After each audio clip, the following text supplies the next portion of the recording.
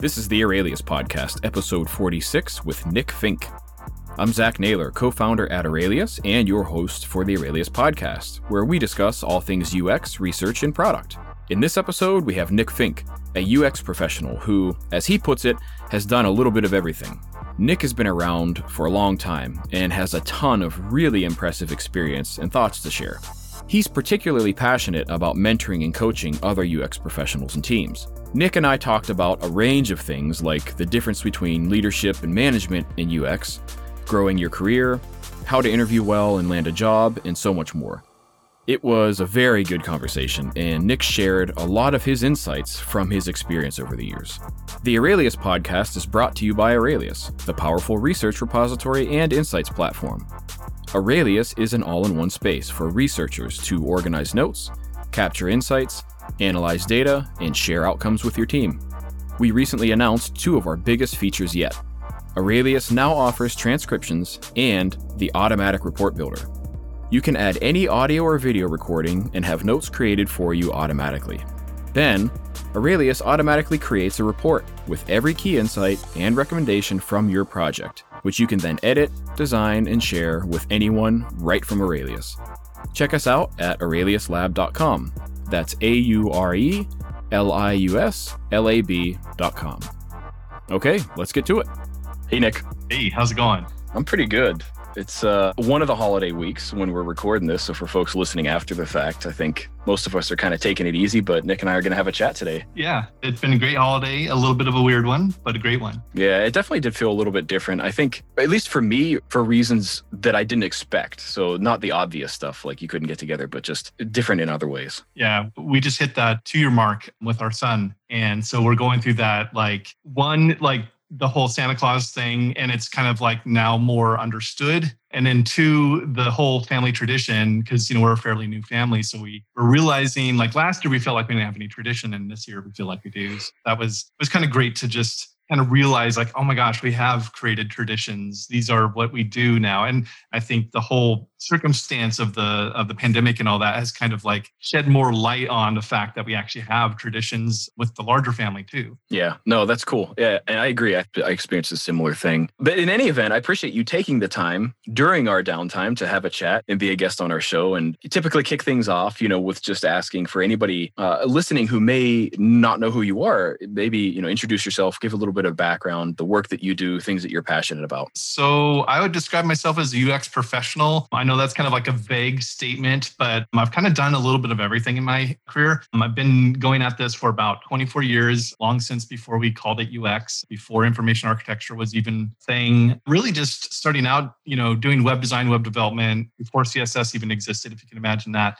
So I'm kind of an old timer in that regard. I've been managing teams for about 14 years. So I've been kind of in leadership roles, managing managers and large organizations for bigger companies as well as agencies. Yeah, I've been doing it for a long time. One of the things I've always done is mentoring. So mentoring has been kind of near and dear to my heart. And I've been recently taking the big leap into jumping into mentoring full time and providing sort of coaching / mentoring services. Been kind of fun to do, kind of get to know people and to see them succeed in the career transition. A lot of people transitioning into the field, of course. But yeah, I worked at a number of companies. Probably the largest organization was Organization of 33 at AWS, Amazon Web Services. And then I also headed up a design team for platform at Facebook.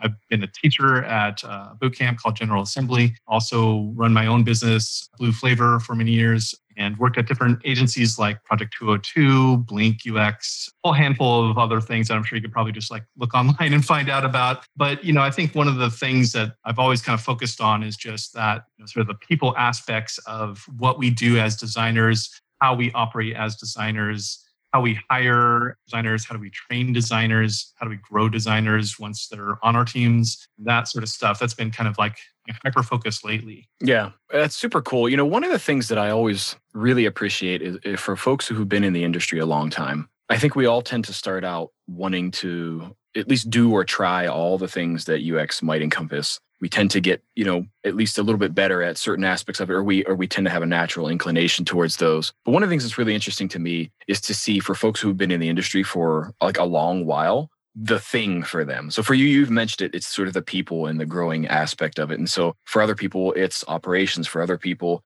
it's still maybe being a practitioner and that's what they love to do. And then for others, it's like parts of the business and stuff like that and how it relates. It's just always really fascinating to me with somebody who has such a broad and depth of experience to see, what's the thing that really fuels them, because doing the work is no longer that big of a challenge for you. You know how to do that. You've done that successfully for a long time. And so here's the thing that you're really passionate about, right? I'm kind of curious, what led you there, right? Like, where did you start to realize people and making designers, helping people get in and be successful as UX and research folks? How did that latch on for you? I mean, it's always something I've done as kind of like on the side, not part of my job, not dedicated work hours for it or anything like that, or expectations in a role. It's just kind of something that I've always done. I ran Digital Web for about 10 years, which is online publication to help people learn about basically web design, web development. And then we started, as UX and IA started becoming things, we started covering those topics. So I saw a lot of folks that are trying to learn this stuff through these articles and online resources and stuff. When I started out, there really wasn't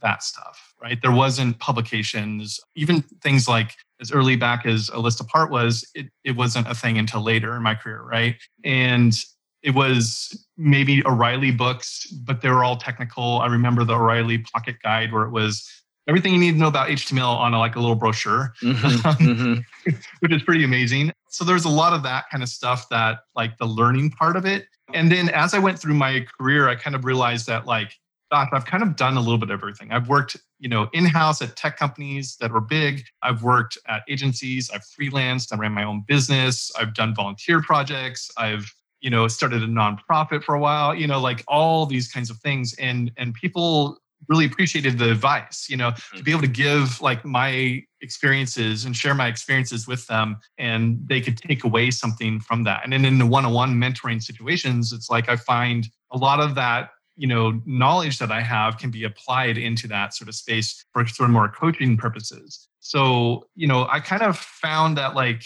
people were my thing once, I had built teams at Ubermind, which became Deloitte Digital, and then AWS, and then Facebook. And kind of after that, I was like, well, what if I could kind of make this thing that's sort of on the side that I do in my evening hours for free pizza or whatever, and then to kind of make it more of my sort of central to my work. And, at that time, the way I thought about it was, well, what if I did teaching?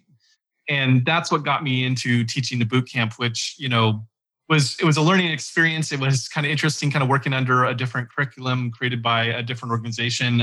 A lot of that I refined and kind of built up to kind of be more well-rounded for sort of what I would call like the modern designer, the modern researcher. And we did have grads from those programs that did go on to design and research specifically, whether it was product design or UX design. That kind of education thing was pretty helpful. And then prior to that, I had worked with Web Standards Curriculum Project, where we developed an open source curriculum for information architecture. So all this kind of stuff kind of just sort of like, came in at kind of an apex point where all that sort of came together, teaching, helping people, my background in some level of education. But again, I was also self-taught, right? Having kind of been through all that and being able to share that, and then realizing like a lot of people like wanted my time. And the biggest challenge I had was, well, my time was dedicated to my job, most of it. And then, now with a family and all that, my after hours are kind of limited.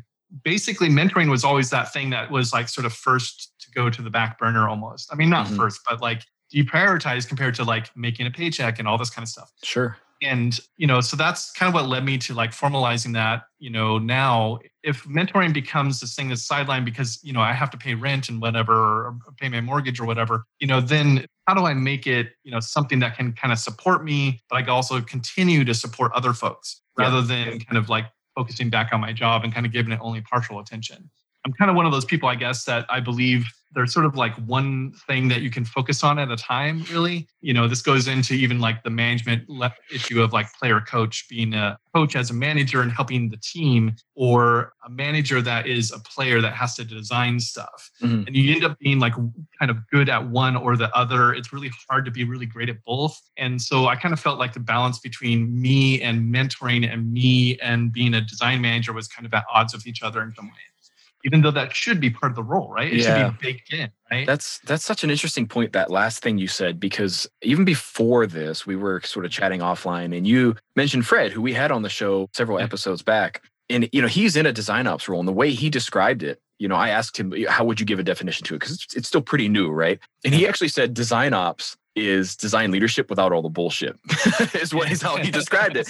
Because it's basically what you just said, right? Like he got a chance to focus on the people and the development of the practice and making sure that happened really smooth. And that's the thing that he's passionate about. And it kind of sounds like that's what happened to you, but especially even more like mentorship of the people, which, I think could be very, very rewarding for sure. And just to say, I can relate that, I didn't go to school for this stuff. Like we read books from other people who did this and we thought, hey, these people were pretty smart. We think they know what they're doing.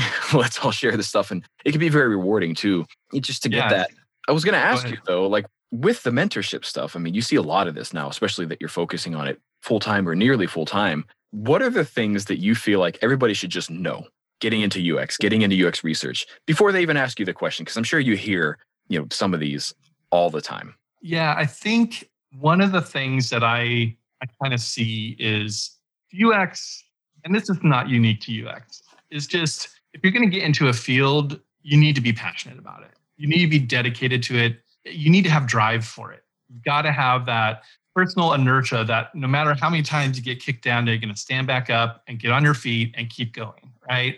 And I see so many folks that get into UX because they think, tech pays a lot, so I need to get in tech. And then they look at all the roles in tech and they're like, maybe I could do this UX stuff. This seems pretty straightforward. I just push a bunch of pixels around on a screen or something, right? And, and they get into it for all the wrong reasons, right? And they don't give it their all. They try. And then when they run into a wall, the first wall, they either find a way around it, over it, under it, find support to get around it, or they just go back to what they were doing, right? Yeah. I think there's this perception, and I will fault our own industry for it, as well as efforts that have framed it in such a way, I don't know if it's like marketing or product people or business owners, that it's this like get rich quick scheme, just, go to school for a week and then like you'll know everything you need to know and then make a whole crap load of money and that's all there is to life. Well, one, like I've been at this for enough years to know that money's not everything. Mm-hmm. Two, it's hard work. The market is so oversaturated with junior level talent right now. It's a huge problem. There is a gap with hiring for junior talent, or every 10 roles or something like that, you might see a mid-level role. There's almost never a junior role posted. Yeah. And when it says junior, you read it and the fine print, it says, 5 years of experience, which to me personally is a mid-level, not a junior level, but whatever. And there's these barriers, these challenges, and it makes it really hard for anybody in this pool of people coming out of universities, boot camps, self-taught, whatever, borrowing from other design kind of experience and applying that into the field of UX. They're struggling, right? And they look at it as there must be something wrong with me. And the reality is there's something wrong with our field, mm-hmm. right? And that gap we have in our field is this notion that, if I bring a senior designer, they'll be a better performer. I won't have to teach them anything. They'll just kind of hit the ground running, and that's a very big myth, right? For example, at AWS, highly technical space, we were hiring designers, mostly designers who understood what AWS was and wanted to be in AWS. When we brought them in, they had a 1-year ramp. Mm-hmm. That's a senior level designer. It took them a year to get confident in these products and the teams they were assigned to, be able to, in a meeting with the GM, say, hey, maybe there's a better way to approach this on some particular thing. Until then, it was kind of I better not speak up because I don't know this space enough, kind of getting their bearings, right? Mm-hmm. It takes a lot to ramp up, and even the most senior skilled talent isn't going to ramp necessarily fast. The other thing is senior talent needs assistance in some ways, in that they might need reassurance depending on where they're at in their career. They might need just interesting projects. There might be a lot of team dynamics to deal with and all these other kind of baggage that comes with just people, right? Mm-hmm. Junior designers are no different. The only thing that's different about junior designers is they want to learn. They know they don't know everything. They're eager to impress, and they need a little bit of guidance. Yeah. And what we instead run into is this inability to hire junior talent. So the senior talent we find in some of these companies are overextended. And when you look at why they're overextended, it's because they are literally doing these really basic things that totally a junior designer could do. That could absolutely be delegated to a junior designer and then free up their time to focus on these big picture, bigger problems kind of stuff. Yeah. But instead, they're in the trenches doing 1,000 wireframe variations of a screen for all the different states or whatever, or a prototype or whatever they're doing. And meanwhile, the teams are just chugging along and just moving forward almost without them, right? So we have this kind of experience gap where we're unwilling to hire and invest the time and effort into mentoring and coaching junior designers. But meanwhile, we're okay with turning our senior designers into these workhorses that are just cranking out work. And, maybe it's because they ask less questions when they're really busy like that. But unfortunately, we need a lot of questions to be asked. We're at a state in technology where there's a lot of stuff that's shipping that runs into ethical issues, runs into racial issues, runs into all these kinds of things that discriminate, isolate, or don't reach the market they should, people with impairments and things like that. That isn't even being considered because the designers just happen to crank out work to catch up dev teams that are basically incentivized to ship fast. So that's a huge thing. That's the big problem. I'm paraphrasing my keynote talk here pretty much, is that experience gap in terms of education, knowledge, and levels of experience. Yeah, I really appreciate that. Just to kind of distill some things that I took away from that too, and even maybe add some of my own lived experience, is a lot of times you lose senior designers because they're not fulfilled and they're not being challenged. And what you just described is one of the huge reasons why, is because they're doing things that to them feels like commoditized. Now, somebody needs to do that work, but as you said, junior designers can actually be a great fit for that, and it helps get their feet wet and really the experience that they need. And the other thing that I took away from that reminds me something I always tell people, which is I can teach anybody how to design or do research. It's teaching someone the right thing to design, or in your case, maybe the right questions to ask and the right things to be thinking about. That only really comes with experience. You can teach that, but that costs you a lot more money and it takes you a lot more time. So you're almost better off allowing those people, right? So then you can solve this problem with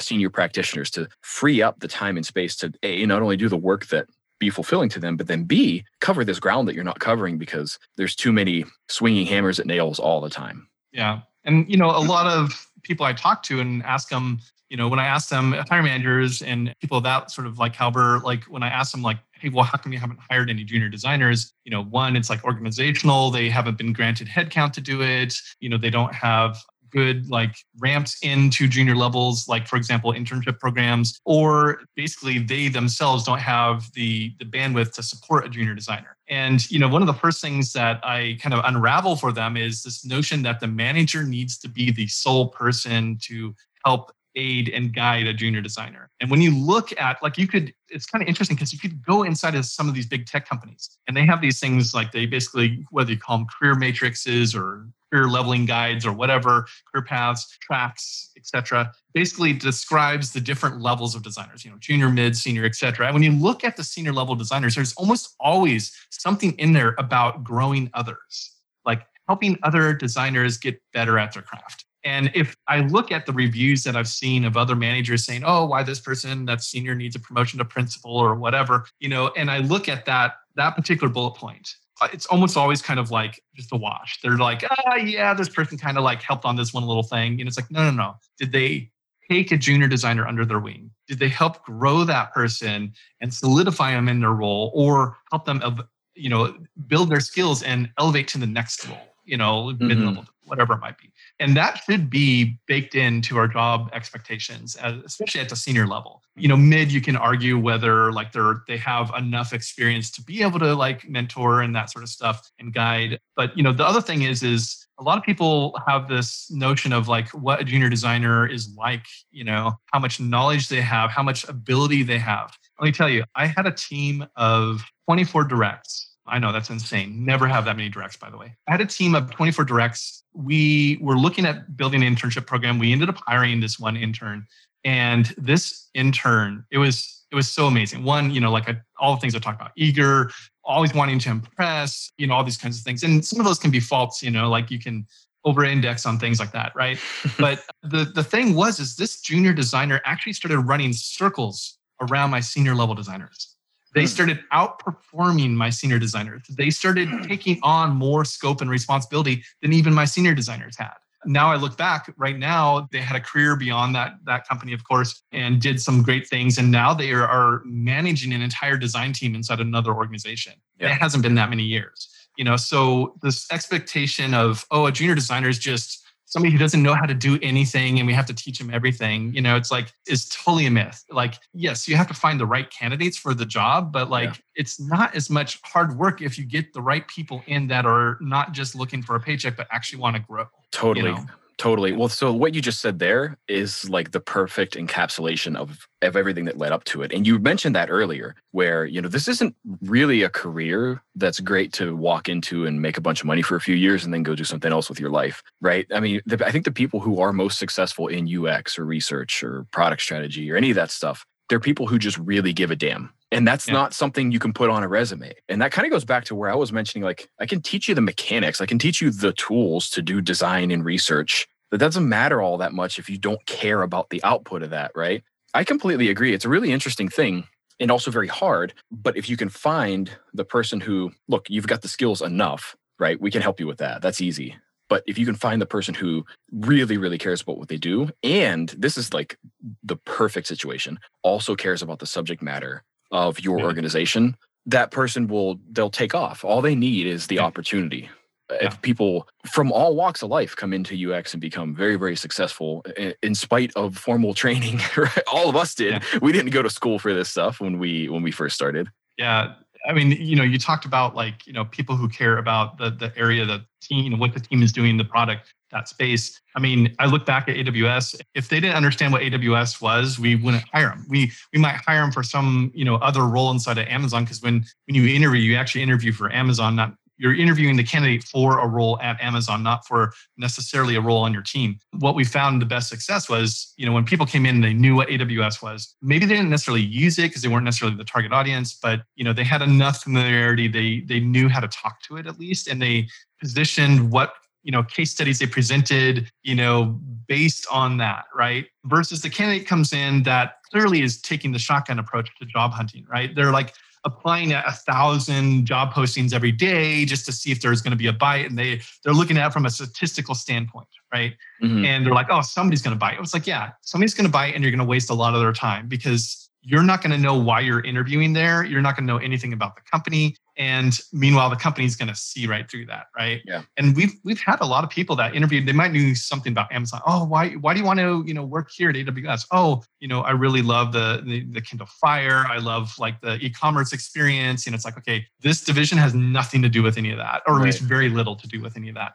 It was very clear and very obvious to us, and those candidates kind of came in that way. And that's the one thing I think a lot of people that are job hunting right now, if you're listening right now and you're like, God damn it, I am struggling to get a job in this field. Why is this so hard? One, it's not you because the field is oversaturated with junior level talent. Two, it's because you're probably taking a broad approach when you need to think about what are the 3 companies I feel I could work for, not like their dream company, because maybe you're not ready yet, right? You're just getting into the field. You're not going to necessarily be at that like epic point in your career where you're going to walk right in the door to some epic position. But for a junior level position, what are the kind of companies you want to work for? And then like find like 5 or so companies that like are, yeah, I totally want to be there. I'm passionate about that, what they're doing there, and then learn about them even more than you already do, and then apply. Mm-hmm. But you also have to have your kind of foot in the door. You already have to know people in there. And that gets back to the networking and making connections, building your, sort of rapport with people on the inside so that maybe you could get a referral, versus just like walking in the door as a blind applicant, right? Yeah. That pretty much almost guarantees you won't get a call back, right? Yeah. Versus like, a few people in there, they referred you in. They haven't worked with you maybe, but they know about you. They have maybe had a few virtual coffees with you. They get your mindset. They understand about design and you're passionate about it. And why this company is the company for you. Then that's where the referral comes in, right? Totally. I very, very strongly co-sign that advice, particularly about being passionate about the company and learning about that, because it just sets you so far apart from anybody else who might be applying for that. But more importantly, it sets yourself up for success, not just in getting the job, but like doing something fulfilling, right? I give the same kind of advice to folks. It doesn't matter of all stripes, right? Junior or not. When they say, I'm just trying to figure out what I want to do next or what I should do or how to get a job, I always say, what do you want to do? Don't tell me UX. Like, what do you care about as a person? Because what we do in UX can be applied to all these different kind of industries. Some are like technology, already have a bunch of us doing it, some not. And then what I tell people is it's your job to then help them see how what you do can help further their mission, whatever that might be. It might be very business-like in nature. It might be very, organic and sort of social and civic in nature. And it kind of doesn't matter, but like figure out what you really care about and then show people how, your thing can help them do better. And then also in that, right? So it's like two parts, right? Learn a lot, or at least get very clear on what you care about. But then also be honest with yourself on what are you really good at in UX? Is it design? Is it research? Is it strategy? Is it communication and mentoring, right? And then find that too, because like you said, the shotgun approach, it doesn't actually do anybody any good, most especially you as the candidate, because you might get in a job revising wireframes all day and maybe you hate that, right? Like maybe you don't actually like doing design. Yeah.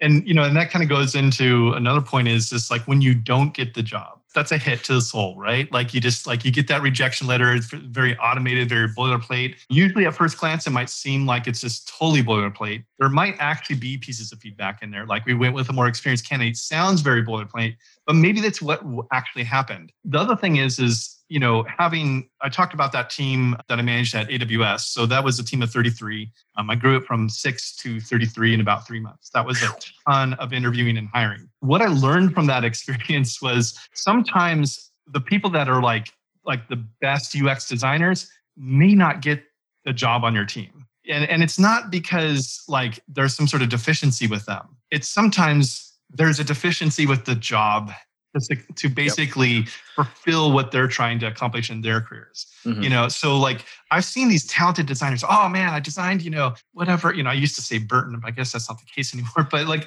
all these different like kind of consumer high-end, websites and stuff. And then they would apply to like AWS and they might even know something about AWS. And it might be a great designer, but like, it's like, man, you are going to hate this job. You are going to hate being here because it's nothing like any of that stuff. And what you said you're like passionate about, you're not really going to touch much here. Mm-hmm. I could hire you. Yeah, you could do the job and that would be great.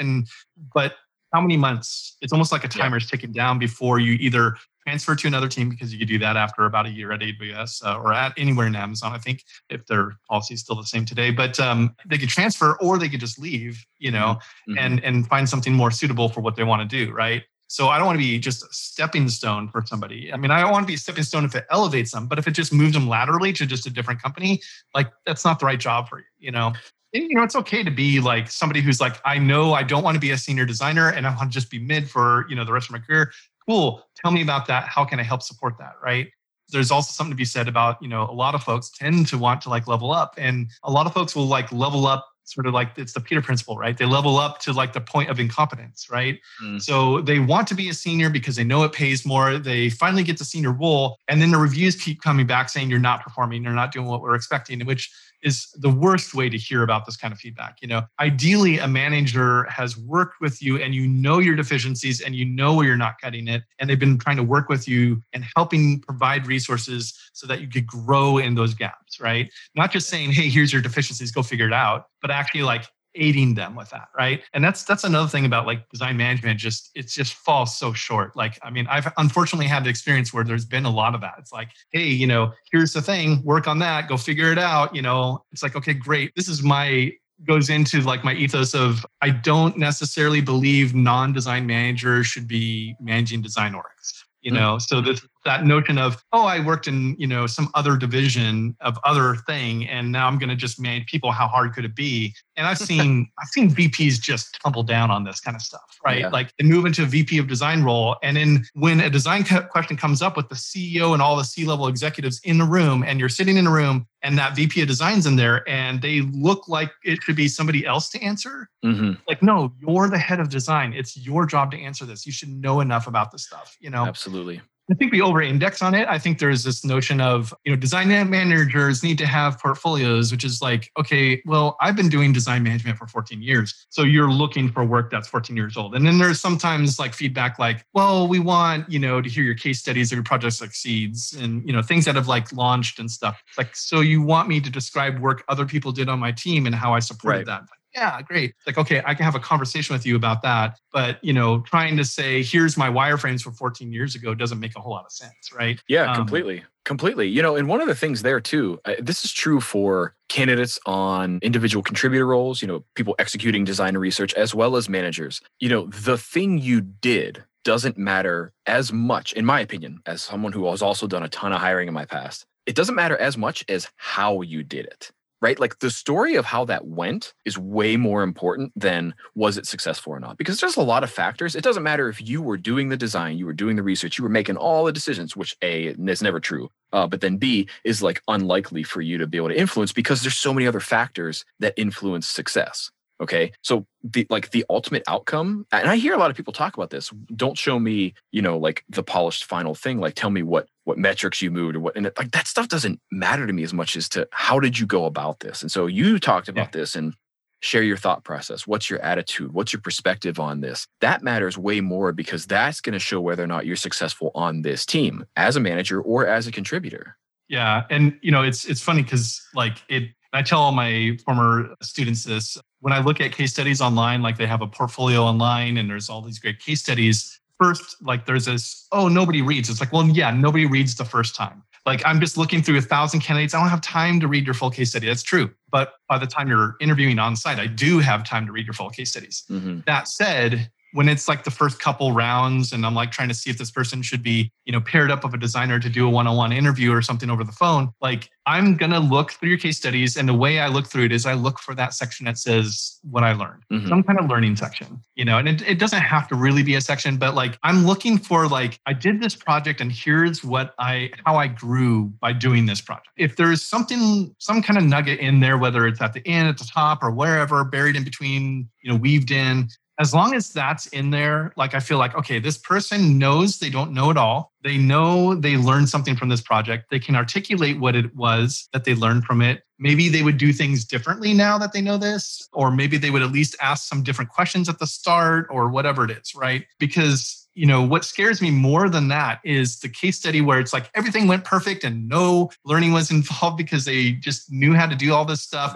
and everything went off without a hitch. It's like, okay, this doesn't sound real. This sounds like somebody put up a facade behind what really, there's team dynamics, business disagreements, pivots, reorgs that happen in the middle of projects, all this crazy stuff that we're sort of afraid to show because it doesn't look like a perfect case study, you know? Yeah, we want to pretend that everything went really well because that'll make it seem like we can replicate that. And that's not true. It never happens. And that actually, it reminds me of something that you said. If you get a rejection letter, sometimes it's not you. Sometimes it's that place or the role or the situation. And sometimes, especially if it's a good manager, a good hiring manager, they say this person isn't right for this because they're not going to get what they want out of it. Yeah. Because one things that I tell people new to our field is when you start interviewing, remember that company needs you just as much as you need them. And it's got to be a mutual thing. And so the more we can cut out all of this facade that you say and just get to truths. Hey, here's our warts.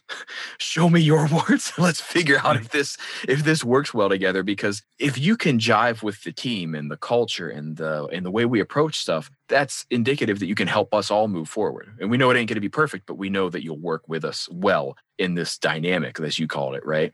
But if we both putting up these what's the old term? Potemkin village. It's like these things that look really great, but there's like no substance behind it. We're lying. We're quite literally lying to each other, and neither of us are going to get what we need to be successful. Yeah, it's tough to say because so many people are in situations where they don't have the benefit of a network or somebody on the inside to get in, and we've been trying for years, and they finally got like that interview, and they don't want to mess it up and all this, and they can't help but think like, well, gosh, if I'm truly honest about what happened and how messed up this thing was, it's going to make me look bad compared to the other candidate who's not willing to be honest about it, And the funny thing is like as a hiring manager, it's like if you've done enough interviews and you can kind of read through it, you can kind of say, okay, this person's either not telling me the full story or they were the problem, they don't know what the problem was because they were the one.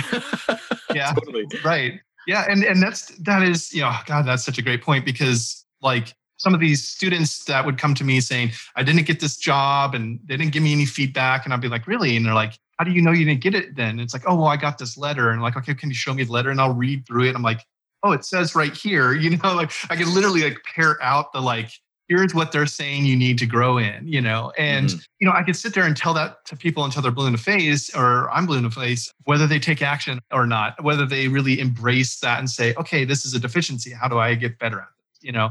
That's a personal thing. That's something you have to just suck it up and say, you know what? Nobody's perfect. I mean, look, I've been at this 24 years in the field. I'm still learning. I'm not perfect. I screw up things all the time. And I tell people, like, I remember just having a conversation the other day with one of my buddies that I screwed something up years ago, and we had disconnected for a while, and then I reconnected with them, and I'm like, hey man, sorry about that screw up. I should have done this. I wasn't thinking about this. And he's like, hey man, like, I was still learning. And then we basically was kind of like, yeah, you were learning to be an IC. I was learning to be a manager, and we kind of both grew from that, But sometimes, like, we have to make those mistakes to learn from them. And, that's why I'm a big fan of sharing that mistake and what people learn from it, because it's not so much that, like, oh, I did this thing in this project, here's my case study. I did this thing in this project and I totally screwed up everything, or I totally screwed up this one part. Mm-hmm. It's like, okay, yeah, if you just leave it like that, it's probably not going to go over well in an interview. But if you said, here's the actions I took to try to, one, surface the screw up, two, try to remedy the issue or get support to remedy the issue. It doesn't have to be you to save the world. It could be you relying on somebody, being smart enough to know that somebody else can help solve the problem better, that of the thing that you messed up, And yeah, it doesn't look great that you messed up, but you know what? Did you grow from it? Did you learn from it? Did you, what were the actions you took from it? Like that kind of stuff. That matters so much more. Talking about the case study, as you were mentioning before, is like, what was your thinking and mentality behind all this as you went through it? I do think metrics are important, but I do think, it's not just like, hey, here's my process. I did research, I did personas, I did wireframes. It's like, that's what the robot did. Okay. Like, tell me about what the person did. Right. Yeah. Tell me about like the feelings you had through this project and like what was the rationale of like why you decided to do like 5 different flows instead of one massive flow? What was the rationale behind why you did this screen this way? Even on that like tactical level, there's some thinking behind it, right? And we want to surface that versus just like, here's my wireframes, here's my final design, and like, yep. Okay, this doesn't tell me anything about that experience. Yeah, that's very, very true. I mean, the person that you are, the things that you care about and how you do this work are really what's going to make you successful or not. Because like we've talked about already, the robot can do the thing, right? Like we can teach anybody how to do that. It's applying it from a certain perspective and with a certain passion or not. I think that's really going to separate people, There's one thing I wanted to add a caveat to in terms of a portfolio or a resume or anything like that. It's with visual design. That is one place. That's one caveat I would add that, yeah, I want you to wow me, right? Because like you're trying to hire somebody who does really great visual work, but I still want the story behind it, right? Like I don't want to just see some really flashy and really cool and interesting and elegant stuff. I want to know how you arrived there, and I want to know how you made those decisions. I think in those cases that does matter a little bit more. Yeah, it depends on like what the product space is and stuff. I mean, like the last thing we wanted an AWS designer to do is wow you.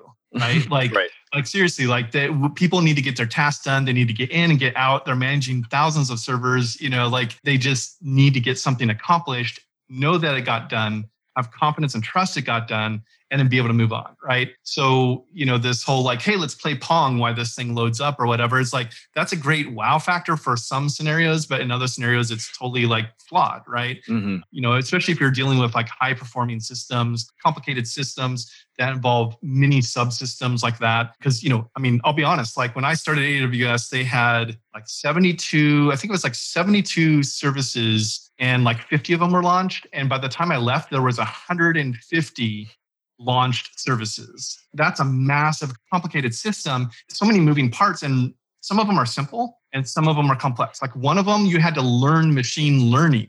Mm-hmm. You had to understand how machine learning and statistics worked. Use it. And they wanted anybody to be able to use it, any technical person. I could upload my database, but you have to actually understand like what the bell curve looks like and why there's outliers and what does that mean about your data set. That is something that like isn't going to be just this, hey, let me just show you a video and then move forward from the sort of tutorial and then boom, you got it. It might take several sessions. There's a lot of things that like wow is one thing. And I think there does need to be some level of delight in things, but like knowing when and where and to what degree to place that sort of delight is important. Right now, these portfolios over-index on delight. They have, you're just trying to read the damn thing and there's stuff flying around and animating and spinning and your scrolling is impeded because something else needs to animate in based on your scroll location. Cool. I just need to read this and I had 10 seconds to do it and you just spent 20 of my seconds, and now I need to move on to the other candidate, right? Yeah. So like, I think we over-index on wow. It's like, if I want a motion designer, yeah, do that. absolutely do that stuff. But like, I'm not hiring a motion designer. I need an interaction designer that knows how to build things simply and straightforward, right? Yeah. So to me, like the visual designs, yeah, they are one of the final artifacts, but they are not the final. Like if you want to wow me, show me a link to the launched product if it's public. Now, not everybody has that. A lot of people work on products that never launch. Yeah. And they can't even show a case study on some of them because they have IP, right? So like, and there's this notion, oh, it's behind a password. Oh man, that's the quickest way. Putting IP related material behind a password is the quickest way to get actually dismissed from a job interview. You don't have authorization to share it. And now you're sharing it in an interview. Now we're wondering like, what else are you going to share behind closed doors? It is like, we've had to dismiss candidates at AWS and other companies too. But like, the thing is like having the case study is one thing, but like, again, articulating it, right? Now, if you can't show it, how do you show visual design? You can't. It's an internal thing, IP related thing, NDA, all this stuff. It's you did the visual design on it. You might have to just not have that case study or figure out ways to talk about it without showing anything, and to talk about it on such a level that like, lawyers reviewed it and said, yes, this content, and they blacklined out, just like a federal government, like blacklining out, like, okay, you can't say this, can't say that, and then launch that case study. That might help, but that's going to be a pretty hard stretch, right? And so those kinds of folks, which there's a need for those folks. We need people that can work in highly sensitive IP, internal related products. How do we find them? It's not going to be through a portfolio, right? So we have to start rethinking about like how we think of the portfolio. What do we think of portfolio just between manager and IC, but also like internal worker versus external worker, consumer versus enterprise. What do these things look like? And I think there's this notion that like once a portfolio, always a portfolio kind of thing. Like, oh, what's the best portfolios out there? And show like 15 portfolios and they're all completely different because, oh, well, portfolio one was actually an industrial designer who happens to do digital. Portfolio number two is from a motion designer who's also a product designer. Portfolio three is somebody who does development and is showing off some of their code as well. Like these are all different portfolios. So we can't sit there and look at them like they're all cookie cutter the same thing and say, these are the best ones. You should make a portfolio like this because it varies depending on the circumstance. It varies depending on your trajectory, what you want to do, what the company is that you're applying for, so not every portfolio will be the same. It's a flawed mechanism, right? Because we got in this notion like design, oh, it's visual. It's like, no, there's a lot of design work that is absolutely not visual. Like at AWS, we had designers working on APIs. That's command line. That's like nothing to do with interface aside from the command line notion of an interface, right? And we had, later on, they had people that were working on oral interface, Alexa and things like that, like how you talk to it and how it responds and what are keywords and triggers and what, mapping out the human language, all human languages and like all that stuff is not on a screen. It might be in a flow, but there's no visual artifact, So to say like visual design is important if you're going to be doing that as part of the job, right? And I think this notion of a UX designer having to do visual design is kind of a flawed notion. I think we need to kind of take a step back and say, what is a visual designer, right? What is a UX designer? You could even argue what is a product designer, and would you kind of combine those two at that point? And that's fine if that's what you're hiring for and that's what your need is. But I think we've gotten into this world where the investment in design is so minimal compared to investment in engineering and development that you end up in this situation where it's like, well, we need to hire 5 people, but we're going to only have headcount for 1. How do we do this? Oh, well, let's just make them do research design, visual design, interaction design, information architecture, and all these things in one role. It's like, okay, talk about setting somebody up for failure because they're not necessarily going to be great at all those things. And I've literally watched job postings that sit for over 2 years, unfilled, because they can't find somebody who's good enough at the visual design and also good enough at the research and also good at, and all the things that they're asking. It's like, maybe at some point you might need to throw some headcount at it, and I'm a firm believer of the 1-to-6, 1-to-8 ratio. For every front end developers or engineers, you have, for every 6 to 8 of those, you have 1 designer, right? I'm saying this because, when I inherited the AWS team, it was 1 designer for something like 72 to 75 front-end engineers. Front-end developers, basically developers that got the short straw and had to do front-end and hated doing it and subpar, whatever.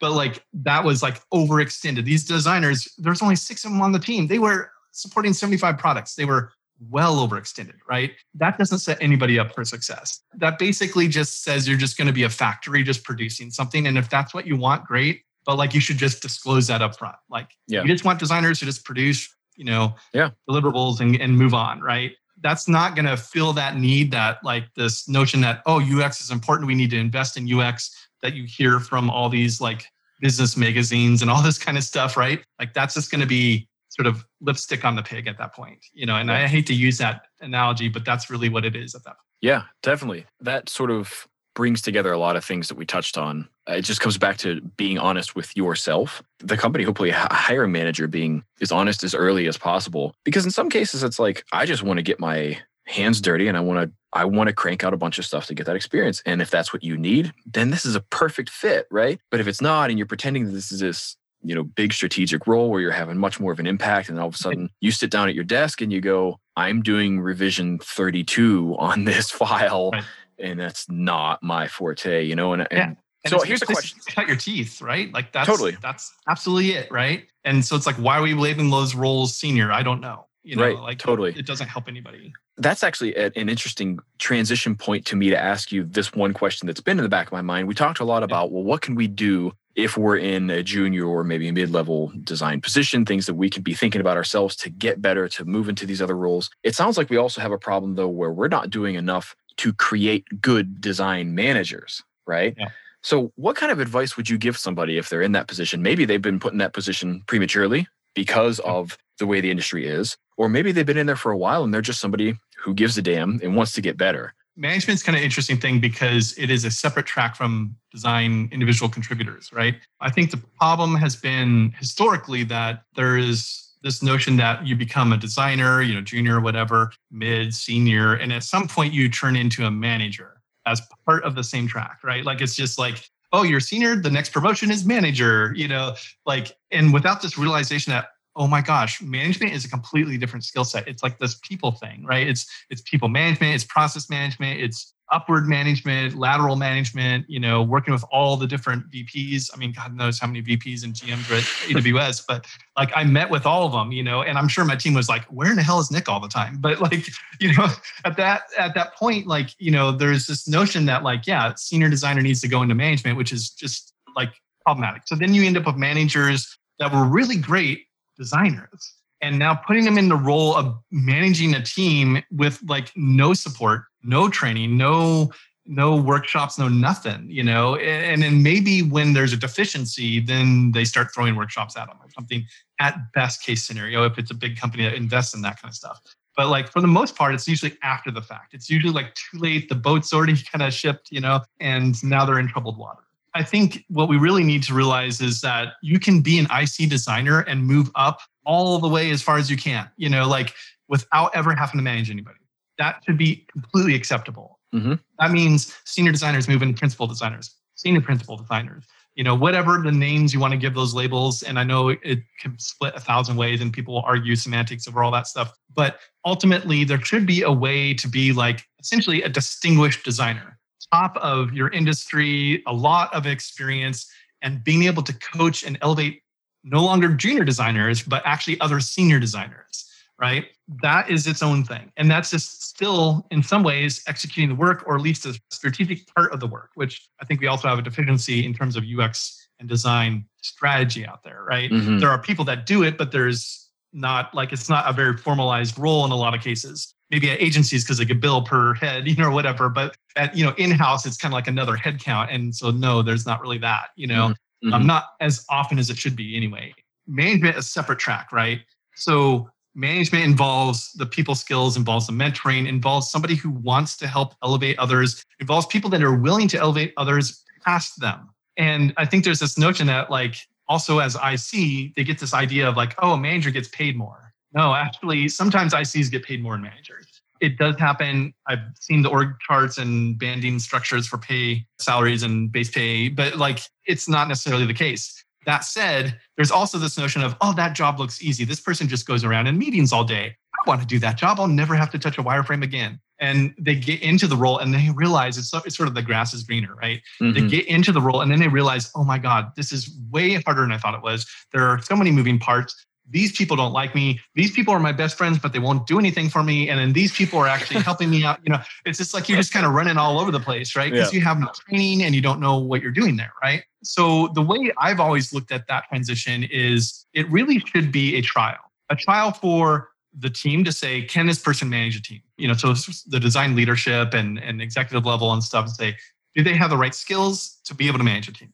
So there should be a trial of that. But there should also be a trial for the person themselves saying, do I even want to do this role? I know it looks really cool from my perspective, but once I'm in the role, is it going to look cool then? What I would do is what I call a limited run trial, a 1-year trial. So I call it a design lead role, which is a temporary 1-year role where you basically put somebody in a position where they are now officially managing people, but in, the org chart would still say the manager manages the people, right? But you basically say, okay, here's your 2, 3, 1, or whatever it is, people that you're going to manage. And we're going to do this for about a year maximum. And you can do these check-ins. At the start, you do a lot of them. And as it goes, maybe a little bit less. And towards the end, there's fewer check-ins maybe. And then at the very end of the year, if you still can't decide, I don't know if this person's going to be a good manager, or if they can't decide, I don't know if I'm a good manager or not. It's kind of, I'll use kind of a lewd phrase my old band manager used to say. He said basically shit or get off the pot. Yeah. Basically meaning if we can't decide in a year, we need to call it and say, this probably isn't a good fit for this person to be a manager. Let's keep them in the IC track. They move back to principal or whatever level, senior level, or whatever it was they were before, and continue to move forward in their career. If it's been a year and they maybe should have got a promotion, maybe we help accommodate that, whatever it needs to be. Ultimately, it gives a trial run so we could see what it's really going to be like. Versus this like just throw them into the deep end and see if they swim, is just not effective. And you see a lot of people like leaving companies and then they go on to other companies, but they have this mindset of like, I should be at this level, or I should be doing this kind of a role. And maybe they're not good at it. And they just haven't had a good mentor help guide them saying, here's your deficiencies. Here's how you can be better at it. Yeah. So managers need to be better at that coaching and mentoring thing themselves. They also need to invest in that sort of development of their team, by having, either internally, like building programs where they can train those folks to be better managers and do it like from the get-go, like not wait until some problem happens. Or, there's services out there. People come in and can do that kind of coaching too. Yeah. There's lots of leadership coaches and other things like that can come into a business and help guide them. I mean, it's what I do that on the design side of things for Craft and Rigor, but like there are other people that are like true leadership coaches that are certified at this that can provide that kind of thing, because you don't just like walk in. I mean, well, you could, but you don't necessarily just walk into a chief experience officer role on day one. Yeah. You have to build yourself to that level. Yeah, totally. Just a couple things I'll summarize that I'm hearing as takeaways from what you shared there. Number one is being a very good designer or researcher or strategist does not equal being a very good manager. And I think that people generally get that, but it is worth repeating again, right? So there's that. And then, the second one is like work on yourself. If you do think you want to be a manager, take it upon yourself to learn about that and get better at it. Whether your company provides that or not, like there are resources, free and otherwise, that can help you do that, and that initiative in and of itself, I think is exemplary of qualities you want in a manager. So that's just kind of, I'll table that for what it's worth. The other thing that's worthwhile talking about there too is I think any good manager does still have a good understanding of the craft, whether they practice it or not. You can't really hope to effectively manage designers, a bunch of people who hopefully are as passionate or more passionate than you are about the work they do without being able to speak their language, right? So I've always sort of said, like, dip your toe in that pond every once in a while, even if it's just sort of, cognitively, maybe you're not putting pencil to paper, but make sure you kind of stay in that headspace so you can be effective for the people who work, with you. Yeah, and I think, a lot of folks like that are in management positions, they kind of like miss that, like getting their, like rolling up their sleeves and doing the stuff, and there's nothing to stop them from saying like, hey, maybe they, need to like cut out some time of their business day to focus on doing some of that stuff, small project or whatever it is, something that just needs to get done. Or, if they have the luxury in their own spare time, carve out some projects, like I've done so many side projects. I can't even count. I mean, digital web was a side project, right? Mm-hmm. Like, I know not everybody has that luxury. Don't get me started about people's personal time and the work-life balance thing. But that said, like, there does need to be a reconnection with the craft, so to speak, every once in a while, right? If you've been at it for a number of years, you've got to have some sort of connection with that. whether it's involved in the industry and having those discussions and just kind of learning about what's going on, doing work yourself, or whatever it is. Otherwise, you stagnate. Distance yourself so far that once you finally do reach chief experience officer or whatever it is after your 20th promotion or something, you're going to be so disconnected from how things are actually done. Look at the last few years and just tooling, right? Like just mind-blowing change, right? Yeah. Like everything used to be Creative Suite before, right? And, whatever, Visio and OmniGraph. And now it's like all of a sudden we're in a whole different world. If you're not keeping tabs on that, you're going to find yourself stagnant. Awesome. Look, Nick, we've been talking for a while, and I'm certain that even just a couple of the things we touched on, we can keep going even for a whole another hour, but I need to be respectful of your time. And so one of the things I typically ask people as we're sort of wrapping up is that, if I forgot everything we talked about and somebody were to say, hey, well, what did you and Nick talk about? How would you summarize that? How would you answer that question for them? We talked about a lot of stuff, didn't we? I think the big thing here is we need to do better at investing in the people inside of organizations. We need to do better about fostering their growth. We need to be better about removing the gates into our field. We need to be better world citizens. That's a huge thing this last year, right? We also need to speak up for ourselves and protect ourselves, give ourselves self-care. I feel like we're just in this production massive machine that we fail to step outside of it and take a break once in a while. And I see some of my friends doing that. But yeah, there's all sorts of things that I think we need to be doing a better job at. I don't think it takes as much as one might think to invest in that stuff. We need to be better at helping people achieve their goals. Nice. I like that summary. Is there anything that you want to share with folks that maybe we didn't get to or talk about today? I'm working on a site launch, and probably by the time this podcast is up, hopefully, knock on wood here, it will be launched.